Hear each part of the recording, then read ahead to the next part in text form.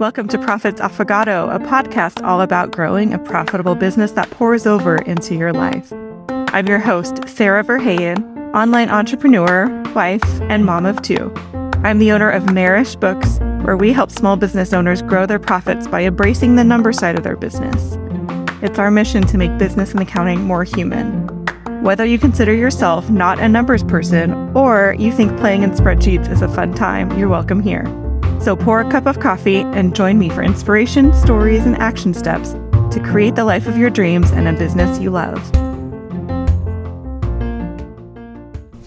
Welcome back. Today we are going to dive into the S Corp election. If you've been around the entrepreneurial world long, and especially the online business space, there is lots of chatter about the S Corp election and how it can save in taxes. So we're going to go through that today. What is the S Corp election? Who should make it? When should you make it? And what does that mean when it comes to terms of compliance, additional tax returns, payroll expenses, things like that? So the first thing I want to clarify is that this is an election. So an S Corp isn't a separate type of entity for anything except for income tax purposes. So it's either a corporation or an LLC that's making an election with the IRS to be taxed as an S Corp. So rather than saying I'm becoming an S Corp, it's I'm making the S Corp election. So that's just a little fun fact for you. And the reason it does get talked about a lot is because it can, in the right circumstances, save you quite a bit on taxes. So to break that down a little bit, and how it saves you on taxes is, so when your business is taxed as a sole proprietor or a single member LLC, so basically meaning either you have not registered an LLC and you've just started doing business, then you're a sole proprietor, or if you have registered an LLC and you're the only member, so those are the two circumstances I'm talking about here.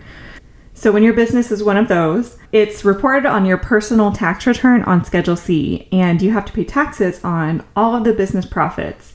And that includes paying self-employment taxes on those profits. So think about when you have a job working for somebody else, so you get a W-2 from somebody at the end of the year, your employer matches half of the taxes coming out of your paycheck. So you pay half and the employer pays half. When you're self-employed, you're paying all of those. So the simple answer as to how it saves on taxes is when you make the S Corp election, you become an employee owner of your business. So with that, you're put on payroll with your business. And that would look just like if you were getting a salary paycheck, a W-2 job from somebody else, but it's through your own business. And so the business would pay half of the employment tax and of course get a deduction on profit for that. And then on your side, you pay half the employment tax based on your salary. And there are a lot of circumstances and stipulations about what's considered a reasonable salary. Because of course, if you say, oh, my salary is only $10,000 a year, and obviously self-employment taxes would be a very small portion of that.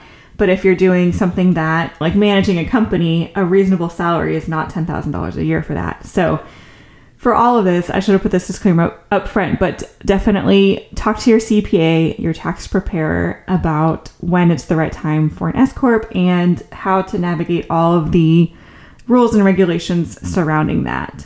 So when you make the S Corp election, you're paying less in self-employment taxes because you are on payroll. Your business is deducting half of the self-employment taxes, and that's also reducing the profit that's passed through to you. And then you report the profit from the business on your return. And what that looks like is when your business has made an S Corp election, you would get a Schedule K-1 from your business. So your business would file a separate tax return, which is Form 1120-S, and it would generate a K-1 to give to you, and then you report that K-1 on your return.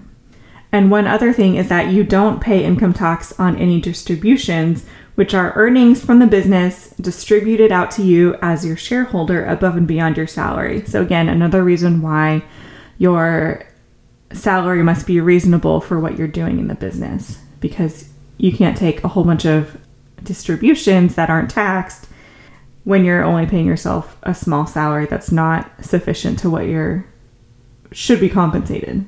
So of course, with making this S Corp election, we're talking about payroll, we're talking about a separate tax return, we're talking about reasonable salary, calculations. So there are quite a few things that will incur additional costs when you make this election.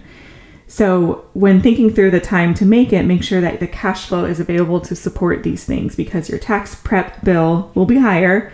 You'll have to pay for payroll services or pay your bookkeeper to do payroll. And it also does complicate bookkeeping a little bit too. So don't be surprised if that goes up as well. So with all this, you can see that it's a delicate balancing act to find the perfect time to make the election.